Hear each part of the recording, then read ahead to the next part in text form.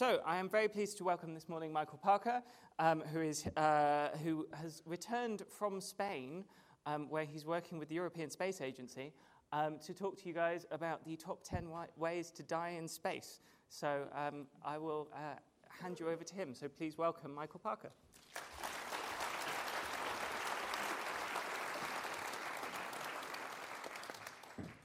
Thank you very much. Is this working? Can everyone hear me? Yeah? Okay. Returning from Spain does turn out to have been a terrible mistake. My wife thinks you're all heroes for making it out here this morning. I think you've just had enough of the winter and you've decided that dying in space is probably preferable. So, this is space. Some of you may recognize it. This is actually a picture of the Hubble Ultra Deep Field. So the Hubble Space Telescope was pointed at a very empty patch of space for a really, really long time. And it's one of the deepest pictures that we've ever taken of the night sky. So this is a tiny, tiny patch of sky, and it's got about 10,000 galaxies in it. Every point of light you can see here is a galaxy. And there are trillions of stars in each one of them, and each one of those stars can potentially have planets. So there are trillions upon trillions of worlds in this image. And the important thing to realize is that they all hate you. Space does not like you. Space is full of very interesting, very exciting ways to permanently inconvenience a human being. It's very important that you don't go there without careful preparation. And I cannot stress enough that this talk does not count. When this finishes, you will not be qualified astronauts, and I urge you to not try dying in space at home.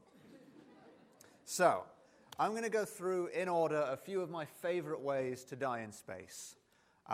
Small confession, I haven't personally tried all of these, but I've done exhaustive research, and I think it's pretty robust science here.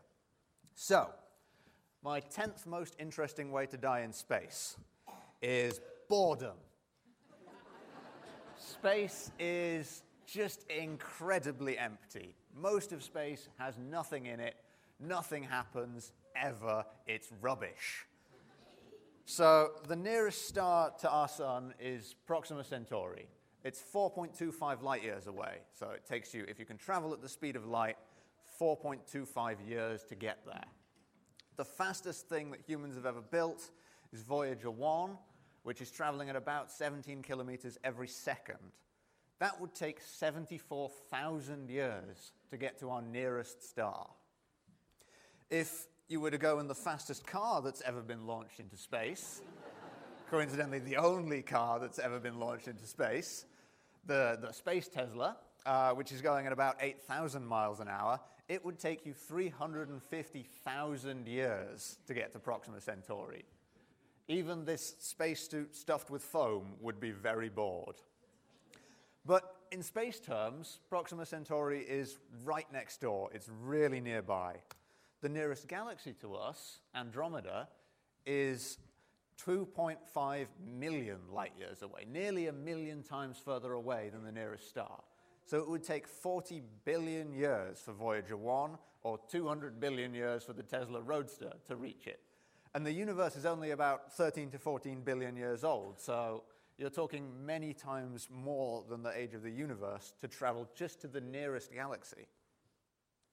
And yet, galaxies aren't sort of evenly distributed through space. We actually live in a part of the universe that's got several galaxies in it. And that's because galaxies are sort of clustered. This is a picture of a simulation of the universe. And every point of light here that you see is a simulated galaxy. So all the orange stuff here is threads of galaxies along these filaments throughout the whole universe. And in between them are these huge voids, these big gaps where no galaxies are. And these can be up to 1 billion light years across. They're incredibly vast spaces. They're the most empty spaces in the universe. And it would take about 100,000 billion years in the Tesla Roadster, starting from the center of one of these voids, to get to where the edge was when you set off. By the time you got to the edge, it wouldn't be there anymore. It would have expanded beyond the size of the observable universe. So I cannot stress enough that you shouldn't go there. even with Netflix, you're going to be very bored. So, something more interesting for the 9th most interesting way to die in space. Regular space. Not super empty space, just regular space. Turns out that humans didn't evolve to live in a vacuum very well, which was something of a flaw on evolution's part. If you were exposed to the vacuum of space without a spacesuit, you would die pretty quickly. So your first instinct is probably to hold your breath because there's no oxygen. The downside with that is because there's no pressure in space, there's nothing to stop your lungs from inflating like balloons and then bursting, which apparently is bad for humans. Then the oxygen and the nitrogen in your blood starts to boil out of it. The fluid in your eyes would start to boil, and then you would freeze solid. You would be dead before you froze solid, obviously, but you would be very well preserved because there's no atmosphere for you to decay in. So you would just float around indefinitely until, I don't know, the next space Tesla crashed into you or something like that. So the way astronauts get around this, obviously, is to wear these big pressure suits. But you can't, obviously, fill up one of these suits at high pressure because then the suit would inflate also like a balloon, and astronauts wouldn't be able to bend their arms and legs and would just sort of cartwheel through space, which is not very helpful when you're trying to repair delicate machinery on the space station. So they pressurize them to a small fraction of one Earth atmosphere, and to avoid the nitrogen in their blood boiling out, they pre-breathe pure oxygen beforehand. So they flush out all the nitrogen, which boils much more easily than oxygen. It does mean that they have to store tanks of highly flammable pure oxygen on a confined environment with no escape route, but it's probably fine. So, ramping things up a bit from completely empty space and mostly empty space, the 8th most interesting way to die in space is actually going to have some stuff in it. We're going to talk about extreme temperatures now. So space can be very, very cold and very, very hot. There is only a tiny amount of space that is at a temperature which humans can survive. So we're going to talk about the coldest place in the universe first. This is the surface of wherever the universe's biggest black hole is. So black holes have a temperature, and that temperature goes inversely with the size of the black hole. So the bigger the black hole, the colder it is. We don't know where the biggest black hole is, but wherever it is the coldest thing in the universe. And we know this because the late, great Stephen Hawking showed that black holes radiate a tiny amount, a really tiny amount, because of a weird quantum effect where tiny little pairs of particles pop in and out of existence right near the edge of the black hole. Oh, they do it all through empty space. They pop in and out, and they just cancel each other out all the time, apart from at the edge of a black hole where one of them can fall in and the other one can escape. And that gives you this tiny, tiny, unobservably small amount of radiation, which means that the black hole surface has a temperature. Now, the second coldest place in the universe is Boulder, Colorado, in a lab where researchers have successfully cooled something down to just 0.0036 degrees above absolute zero. Most of space is just below 3 degrees above absolute zero. So this is a picture of the cosmic microwave background. So this is the radiation that was formed in the Big Bang. When the universe exploded into being, all the light that was created set off across the universe, and it's been slowly cooling down as the universe expanded ever since, to the point where it is now just below 3 degrees. And you can see here there are red patches and blue patches, and those are the hot and cold bits of the Big Bang.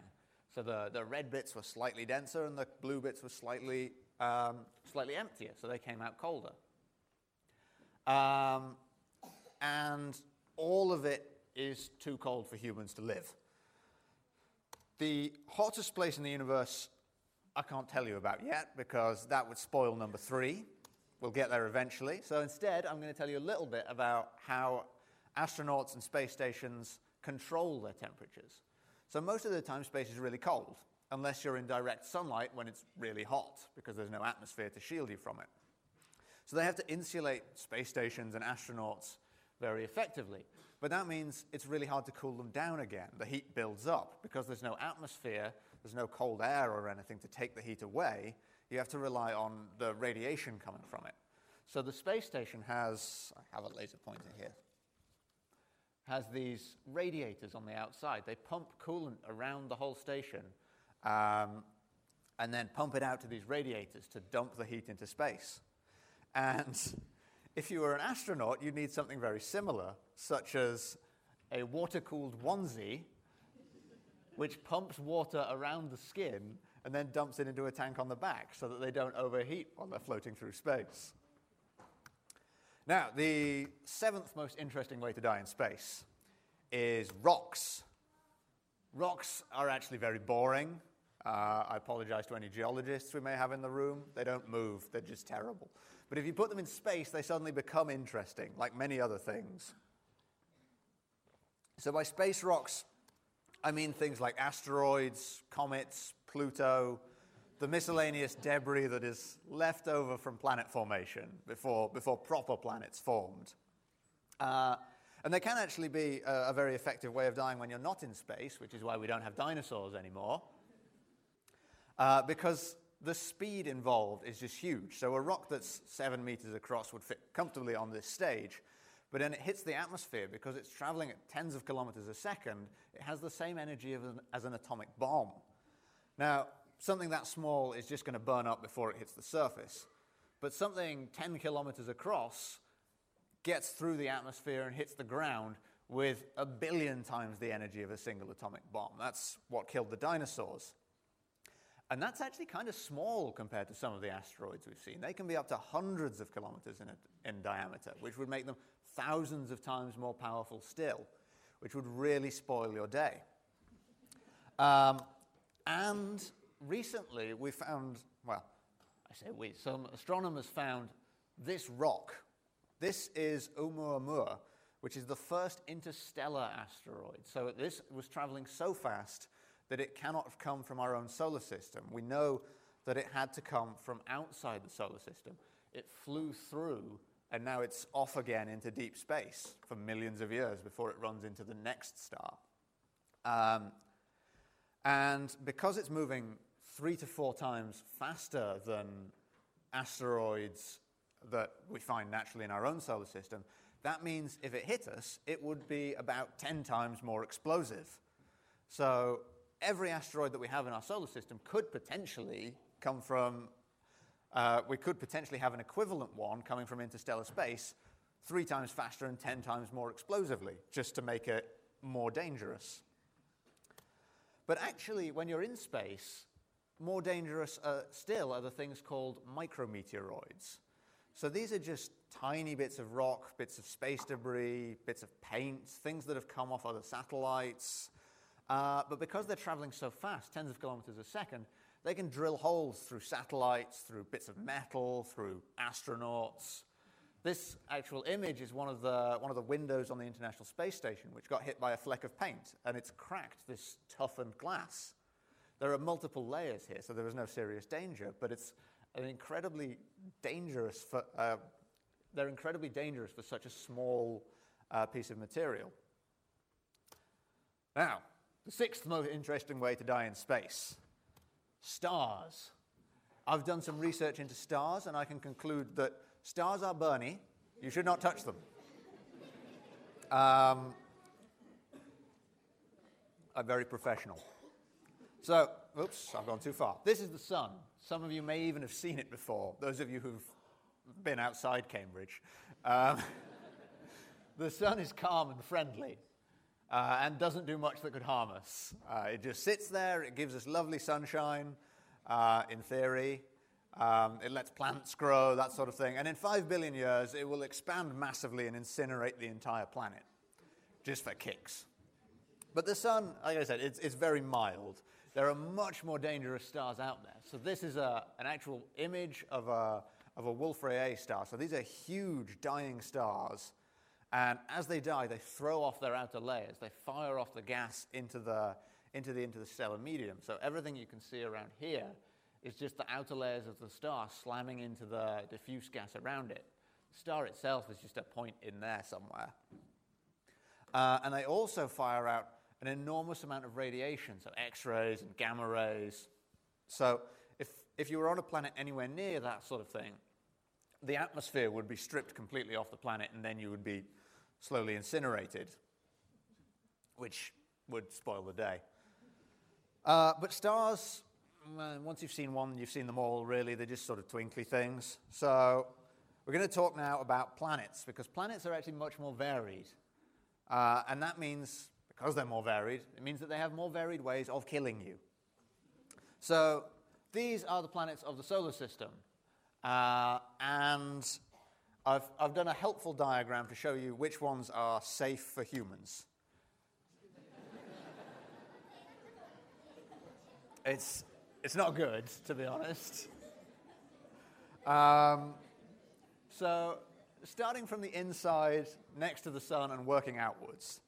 This is Mercury. This is the smallest, closest to the sun, and worst planet. It has no atmosphere at all. It has no magnetic field either, so nothing protects it from the glare of the sun. So the side that's facing the sun is extremely hot. It's 700 degrees because it's in direct sunlight. It's really near to the sun, and there's nothing to protect it. The side facing away from the sun has no atmosphere. An atmosphere works like a blanket to keep you warm. It keeps the heat in. And because Mercury has no atmosphere, it just re-radiates all that heat straight away, and it drops to 200 degrees below freezing. Technically, this bit around the edge here there is a narrow band that is the right temperature to survive. This bit is actually called the terminator, which I think you can tell where I'm going with this. It would kill you as well, because it's horribly irradiated. Without an atmosphere and without a magnetic field, there's nothing to shield you from the more dangerous particles that the sun spits out. So you would get a very bad case of sunburn very quickly. But Mercury is kind of nice compared to the next one, which is Venus, the nastiest planet. It wants to kill you in lots of ways. So Venus does have an atmosphere, so it can keep heat in. It's really good at keeping heat in. It's kept all the heat in. It's 500 degrees. You'd be very quickly incinerated.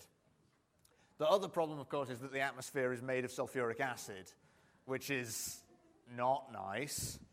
And it has so much atmosphere that it has 92 Earth atmospheres of pressure. So it's 92 times more weight on your body than you would experience on Earth. So you would be crushed to jelly as well.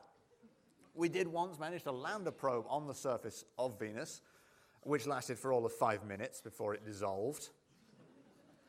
In comparison to Venus, Mars is almost survivable. It's pretty mild. It could once even possibly have supported life. The only problem with it nowadays is that it doesn't have an atmosphere or magnetic field, and it doesn't have liquid water or food. So if we do send people to Mars, they won't die instantly. They'll just starve, which I guess is better. The 4 giant planets are pretty similar, so we're going to talk about them together. If you were in a spaceship flying towards them, the first thing that would kill you would be radiation poisoning. They all have very strong magnetic fields, which is good when you're on the planet because it means that all the harmful solar wind is directed away from the planet. But if you're trying to get towards them, then you have to pass through the radiation belts, which is really bad for you. Then, once you hit the atmosphere, they're basically just atmosphere. Unlike the smaller rocky planets, these things just have thousands and thousands of miles of atmosphere, which means that as you get in, it gets very, very dense. You have a very dense atmosphere. That means there's a lot of friction as you're falling, which means that you would burn up. And then even if you manage to get through that, you have a very robust spaceship. You lined it with lead so you didn't die of radiation poisoning. You would then start to get down deep enough into the planet that the pressure is enough to crush anything we could build into a sort of paste. And then finally, in the core of Jupiter and Saturn is an ocean of liquid metal hydrogen, which only really exists in theory because we can't actually build a gas giant in a lab, and it's almost impossible to build up to those sorts of pressures and temperatures. But we think that this is what happens when you force hydrogen together densely enough. It becomes a sort of weird liquid metal. And we don't really know what happens if you put a person in it, but I'm not volunteering to try it out. Oh dear, how did this get in here? No. I'm very sorry, that seems to have escaped. Now, the fourth most interesting way to die in space is related to planets. It's moons. There are a lot of moons, and when you have a lot of something, that means that there are a lot of different ways for it to kill you. So this is Io. This is one of the coolest moons. Io has a 1/12 of the surface area of Earth. It's pretty small, but it has 100 times more volcanoes. It has huge lakes of lava, 200 kilometers across. And everywhere that isn't lava is completely frozen solid. It's mostly covered in sulfur dioxide frost, which, again, bad for humans. This is actually a picture of Io taken on a flyby, and at the top here, you can see this huge plume going about 500 kilometers up into space. Because the planet is the moon is so small compared to Earth, the volcanoes, which are similar in power, can shoot things much further up. So if you stood on a volcano on Io, you would fly up into space in incinerated chunks much further than if you did the same thing on Earth, which also not recommended. This is Titan. Titan is really cool. Titan is the largest moon of Saturn, and it has things that look a lot like lakes and rivers on it. It actually has rain. It looks a lot like Earth. It has things that look like rocks. It has mountains. It has this whole hydrological cycle like we have on Earth. So it looks really nice and welcoming and like somewhere you could live until you realize that the rocks are ice, the mountains are ice, the lakes and the rain are liquid methane, which would freeze you solid within about a minute of you hitting the surface. Going on with the ice theme, this is Enceladus, and it has these huge ice volcanoes on the surface. So the surface of the moon is like a crust of ice, solid ice, but it turns out to be over the top of a giant lake of liquid water. Because it's orbiting around a gas giant, it's one of the moons of Saturn, the gravity of the gas giant is so strong that it squeezes and stretches the moon as it goes around its orbit. And that heats it up from inside, which means that the ice can melt and you can have a sea underneath. Now, these giant volcanoes, you can see how big they are because you can see the curvature of the moon in the background.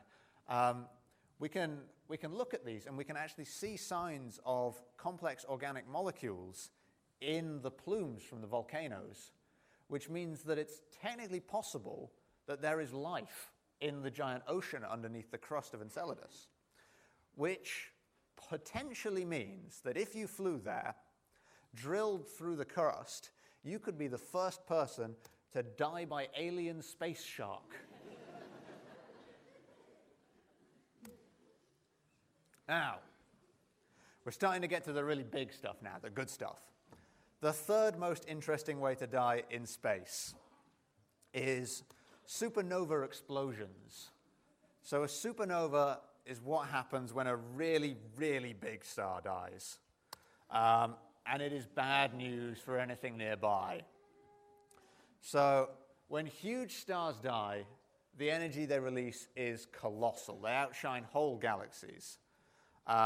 This is a picture of the Crab Nebula, which is the remnant of a supernova that went off in our galaxy. And when it went off, it was visible during the day. They're so bright. Any supernova within 30 light years of us would cause a mass extinction almost instantly because the radiation from it would destroy the ozone layer completely and let in a lot of very harmful radiation from the sun. If the sun went supernova, obviously it can't, it's too small. But if it was replaced by a much bigger star somehow, and then that went supernova, it would vaporize the whole planet because the amount of energy released is so large. So I'm going to talk a little bit about how these things work, because I think it's quite interesting. I've just put the periodic table up and said that it's quite interesting, so bear with me a little bit. So the way that stars work, stars fuse hydrogen atoms into helium. That's where they get most of their power from. They fuse light elements into heavier elements, and that releases energy. So what a star will do, it will mostly burn hydrogen, it will fuse it into helium. When it starts to run out in the core of hydrogen to burn, it will start fusing hydrogen and helium together, or helium and helium together, to make heavier elements. And it'll work its way up through the periodic table, making heavier and heavier things. A light star will stop somewhere around here. When it gets to carbon and oxygen, they're fairly stable. It'll build up a carbon and oxygen core, it'll get stuck, it'll blow off the outer layers, and then it'll just sit there and cool down. But a heavy star can keep going. They can keep going past carbon and oxygen, start to get into the metals, and then they get to iron. Iron is the most stable element. You can release energy by splitting heavier elements down until you get to iron, and you can release energy by fusing smaller elements together to make heavier things until you get to iron. Which means that in the most massive stars, you burn different elements, you build different things up until you get to iron, and then you end up with an iron core in the center of the star, which cannot produce any more heat. When it cannot produce heat anymore, it starts to cool down because it radiates all the heat out to the rest of the star, which radiates it to space. And as it cools down, it stops holding the star up. So the star is normally supported by the temperature inside it. The hot gas, the hot plasma, supports the pressure of the star against its own gravity. So if you turn off the heat source inside, it starts to collapse. You get a runaway collapse in the outer layers. So the whole star starts shrinking down. Now, that's fine for a little while until it all crashes into itself, because there's nowhere for it all to go once it starts shrinking. It shrinks and shrinks and shrinks, and then it crashes into itself. Then that shock heats the whole star. It gets really hot really quickly, and that kicks off nuclear fusion in all these outer layers. So the elements that were made outside the core, which haven't been burned all the way up to iron yet. So instantly there's a huge explosion. You get runaway nuclear fusion, like an atomic bomb, but on the size of a star 10 times bigger than our sun. So that immediately blows off all the outer layers of the star. They're either exploding or they're fired into space, probably both. The inner layers get crushed in on themselves so hard that they form new kinds of matter. They either become a neutron star, or if it's a really big star, they're forced in so hard that it makes a black hole. So you end up with about 1 to 10 solar masses in the core, forced into some weird, bizarre, new kind of matter, and the outer 90% of the star explodes across space. So the energy release here is huge. But we don't actually have to worry about that killing us, because these are really big stars. They're really bright. They're really obvious. We can see them. Anything big enough to actually cause us any problems, we can see, and we know that they're not going to explode anytime soon. The real problem is white dwarf supernovae, which can hide. White dwarfs are tiny little stars, so they're sort of the core that's left over from a star that wasn't big enough to go supernova, and they just sit there being small and weedy and slowly cooling down. Unless they have a friend. If they have someone to enable them, they can misbehave quite badly, like students. So this here is a white dwarf, and here's its friend. So it's siphoning matter off its friend up until a point. Now, there is a size limit on a white dwarf. There is a very strict size limit, beyond which point they can't support themselves anymore. They're held up by the pressure of the electrons in their own atoms, because electrons don't like sharing space. And when you cram enough matter on there, that overcomes that limit. You hit this size limit, you overcome the pressure limit, the star collapses, and as we just saw, when something collapses, it then gets very, very hot and blows itself to pieces. It's actually quite useful when they're not happening nearby, because we know it's such a strict size limit, we know exactly when all these things explode, they all release the exact same amount of energy, which means if you see one somewhere, you know exactly how bright it must be, so you can tell how far away it is by how much light reaches you, which means you can use them to measure the expansion of the universe. So this is the distance, and this is the speed of the universe's expansion. So you can measure where all these things are, and you can really accurately track how the universe itself is expanding. So, bigger explosions. Always bigger explosions. The second most interesting way to die in space. This is gamma ray bursts. So, these are the most extreme electromagnetic events in the universe. They're generally pretty poorly understood. We know there are two kinds. There are long gamma ray bursts, which are thought to be produced in really big supernovae, and there are short gamma ray bursts, which are kind of more interesting. We're going to talk about those quite a lot. And we know that both kinds are so bright, we can see them from the really distant universe. We know they're so bright that we must be looking down a sort of jet of radiation rather than uniform emission from them. Because if it was uniform, there would just be too much energy in too small a space. It's just not physically possible for that amount of energy to be confined. So, before I talk about neutron stars and how they produce gamma ray bursts, I have to talk about dense things. Yeah, you thought you'd escaped him for a morning. He's everywhere. So, dense things. This is water. You get quite a lot of it around here. It's useful. It weighs about 1,000 kilograms per cubic meter, which is a nice, useful density. I can hold water. It doesn't rip my arm off and smash through the floor. This is Earth. Obviously, I can't hold the whole Earth, but if I had a glass of it, I would also be fine. Earth, on average, weighs about 5,000 kilograms per cubic meter. That's about the density of your average rock. The densest naturally occurring element is osmium, which I looked up the other day. Turns out to be very interesting. I'd recommend it for a Wikipedia browse sometime. And that weighs about 23,000 kilograms per cubic meter, which is pretty heavy. You wouldn't be comfortable carrying a brick of it around, but it's nothing special. A white dwarf, like we just talked about, weighs 1 billion kilograms per cubic meter. So 1 teaspoonful of a white dwarf would weigh 5 tons. It's going to do some serious damage to your teaspoon and your floor. But actually, that's not actually that dense compared to a neutron star. So if you take a white dwarf, it's held up by the electrons in the atoms in the matter making it up. Now, if you cram enough stuff on, if you push hard enough, those electrons merge with the protons in the nuclei of the atoms. And suddenly you end up with something that is mostly made of neutrons. Neutrons can get much closer together. You end up with something that, rather than being as dense as an atom, is as dense as an atomic nucleus.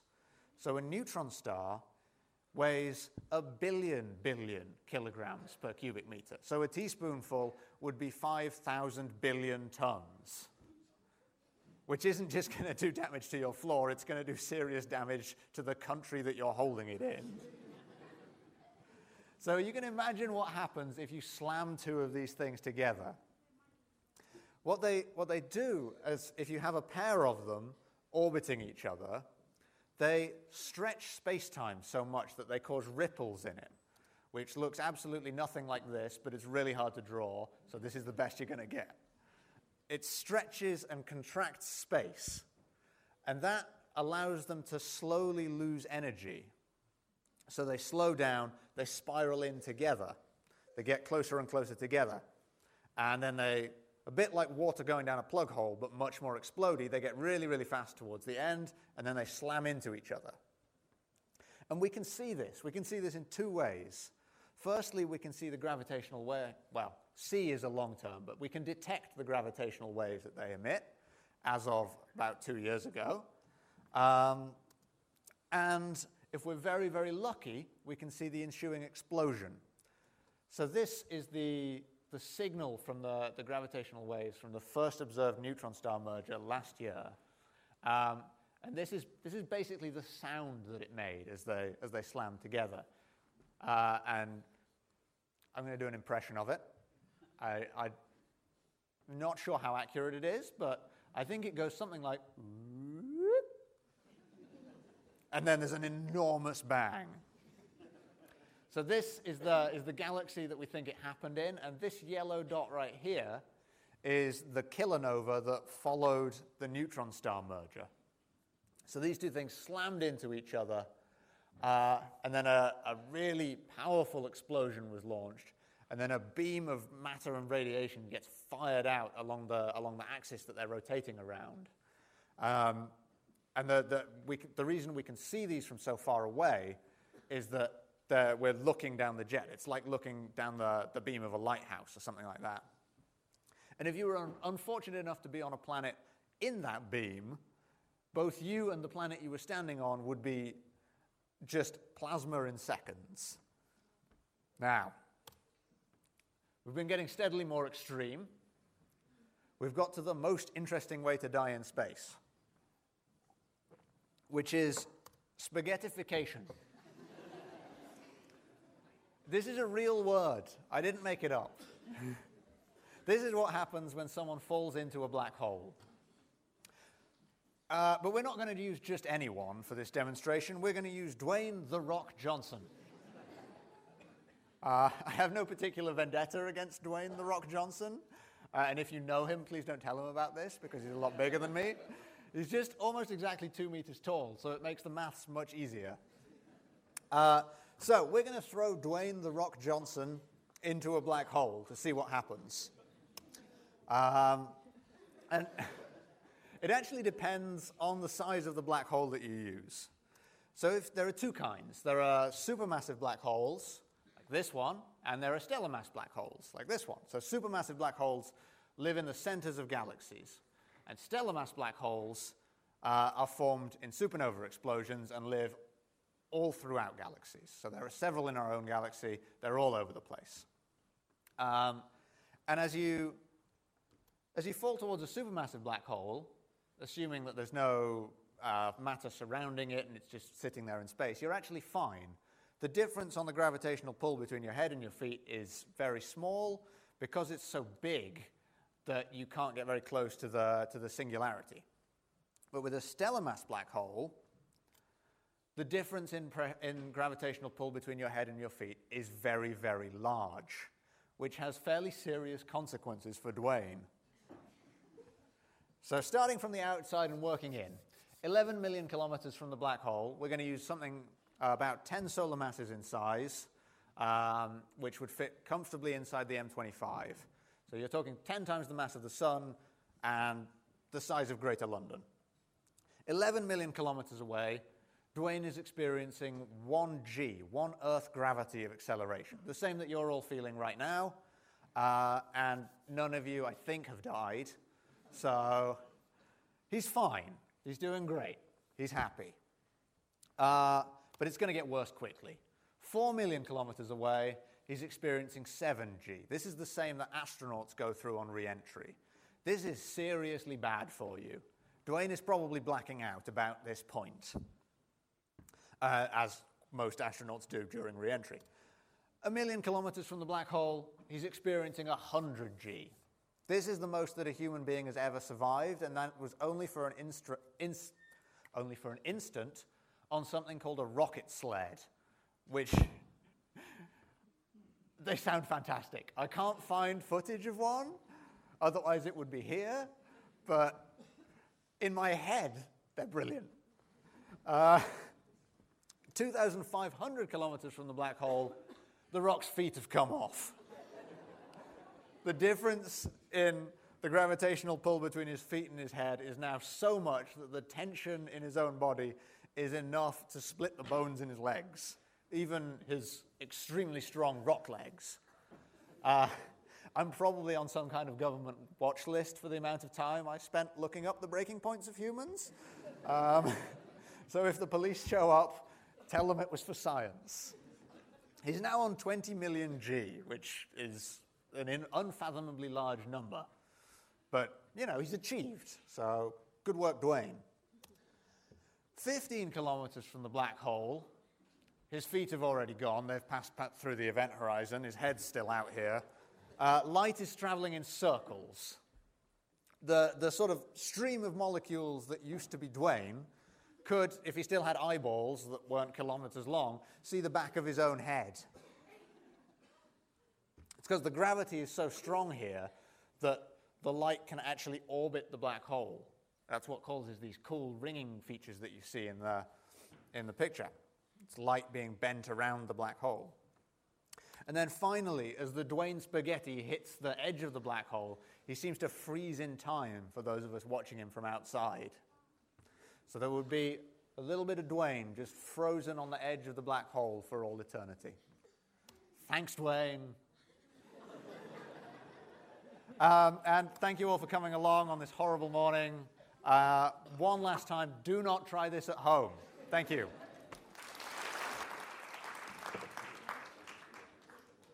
Thank you very much. It's cube time. It is.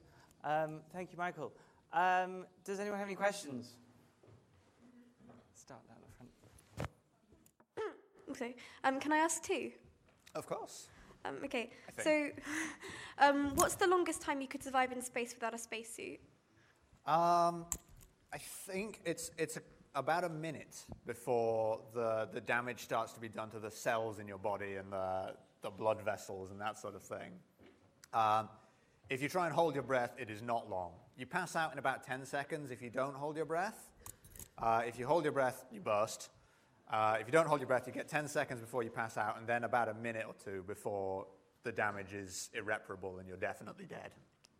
And also, you said that we would definitely die on Mars, but what about Elon Musk's plan to nuke Mars and change the atmosphere?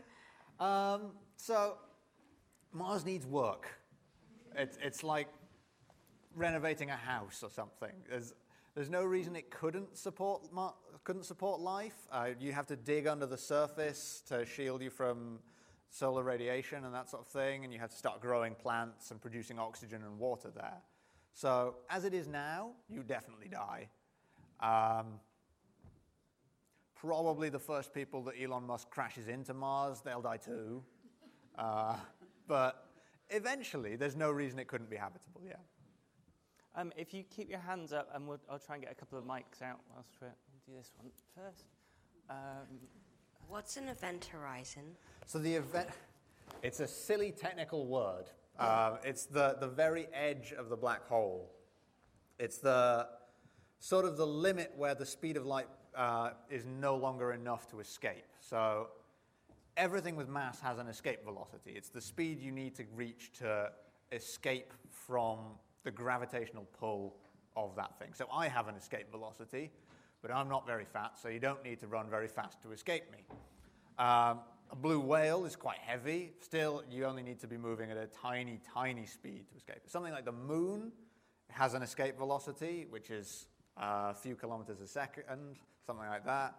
So you need a rocket to get off the ground, but it's easier than, say, the Earth, which is bigger still. Sun is bigger still. And eventually, you get to the point where you have to be traveling at the speed of light in order to escape. And beyond that point, nothing at all can escape. So the event horizon is that sort of imaginary line where nothing can escape from inside the black hole. There's no actual hard surface or boundary there. It's just once you've passed that point, you can't see in or out. Over that side. How thick are spacesuits? Could you repeat that, please? How thick are spacesuits? Thicker spacesuits. So they have lots and lots of layers in them. So the outer bit, in total, it's probably 2 or 3 inches thick, depending on the actual design of suits. So you have like a water-cooled layer, and then you have like a fluffy insulating layer. You have layers to shield you from the sun. The outside is usually painted white so that you reflect off all the sunlight and that sort of thing. So they're pretty thick, but similar to old-fashioned diving suits. They're thick enough to protect you, but not so thick that you can't move around. Cool. Over this side. How many volcanoes are on Io. Is it Io?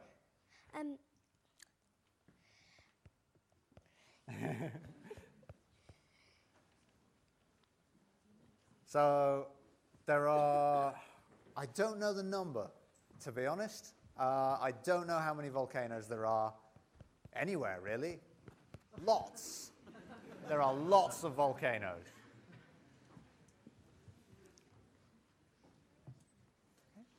How many moons have volcanoes on? Not that many. I don't know the exact number, but only a handful of them. It depends if you count the ones that have sort of ice volcanoes. So there are only, I think, 3 or 4 moons that have sort of molten rock kind of volcanoes like we have on Earth. But there are several other ice moons that have these lakes, or seas underneath the surface, which acts in a similar way to the molten rock on the Earth. Way up at the back here. You know there are lakes in the middle of the giant planets of liquid hydrogen. If you want to know what they're like, why don't you just compress it in a lab? Because it's really difficult to get those kind of pressures in a lab. It's just confining that amount of pressure is really difficult because if you put it in a reinforced box, you're just going to blow up the box. The only place we know of where this occurs is inside giant planets. So if we could build a giant planet in a lab, that would work. But to actually generate those pressures in a controlled way without just blowing something up is really difficult. When you're getting sucked into a black hole, how long will it take from the beginning to the end? Oh, I should know this one. I did know this one. So it depends how far out you start, but it accelerates very quickly once you start to get close because the gravity is so strong. So I think from the point where it starts to feel weird to the point where you hit the edge and are gone forever, you're talking a few minutes. You could start off really far away and then you could be falling for hours or days or something. But once you start to get stretched, it's over very quickly. Over here. How cold is it under the event horizon, under black hole? Is that what it's called? The surface of a black hole. Under the surface of a black hole, how cold is it? We don't know. We have no idea what happens inside a black hole. So there could be some new exotic kind of matter that we don't know about that hides in there and is really hot. Or it could be really, really cold. There could be some new weird physics inside. The truth is we don't know because we can't see in. No information can get out of the black hole. So we have no idea what happens inside.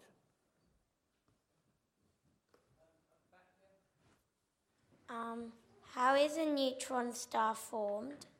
So a neutron star is usually formed when you have a star that's really big but not super big. So it has to be big enough to go supernova, and then the explosion in the sort of middle of the star forces the core in on itself. So the pressure is so high that it forces the electrons and the protons together, and you just end up with solid neutrons. If you have too big of a star, then the pressure is so much that even the neutrons can't support it and it collapses to a black hole.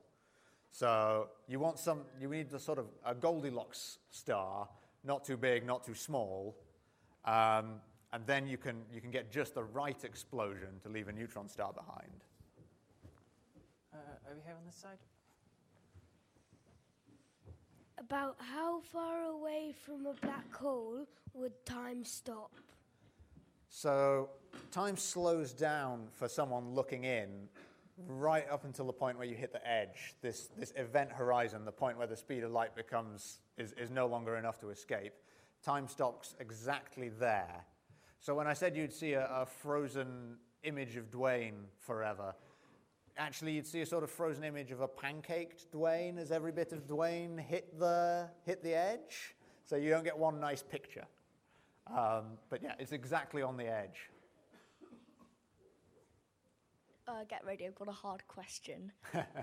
So if you had the right conditions, I'm sure it's absolutely impossible to have these conditions, but theoretically, if you had a planet or something with a mass and a gravitational field strong enough and no friction no atmosphere for long enough, if you fell into that planet, would gravitational acceleration bring you to the speed of light? And if so, would you get to infinite mass? No.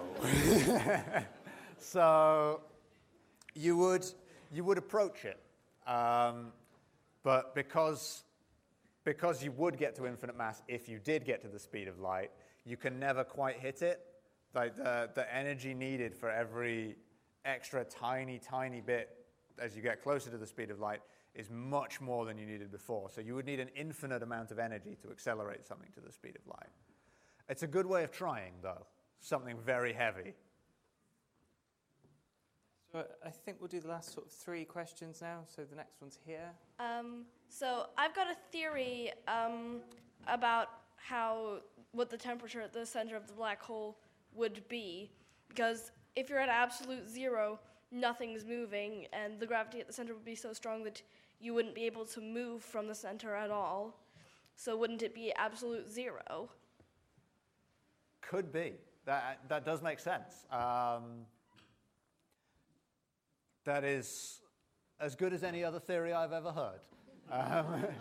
Yes, technically, if nothing can move at all, then it must be at absolute zero, and that might be the correct answer. It's very difficult to test, though. As Neptune and Uranus are both covered in methane gas, why is Neptune a lot darker than Uranus? I don't know. Good question. I can look that up for you, but I don't know the answer.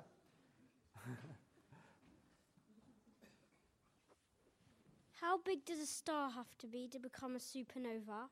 So it's about 10 solar masses, so 10 times the mass of the sun that you need before you start getting supernovas. There are a lot of stars that are much bigger than that. So there are stars up to hundreds, thousands of times the mass of the sun. But the basic lower limit is 10 times the mass of the sun, approximately. Okay. Cool. Thank you very much. I think we'll stop the questions here. I know a lot of you still have them. You are welcome to wait outside in the foyer, and Michael will answer them on his way out. But yeah, one more round of applause for Michael and I think Dwayne as well.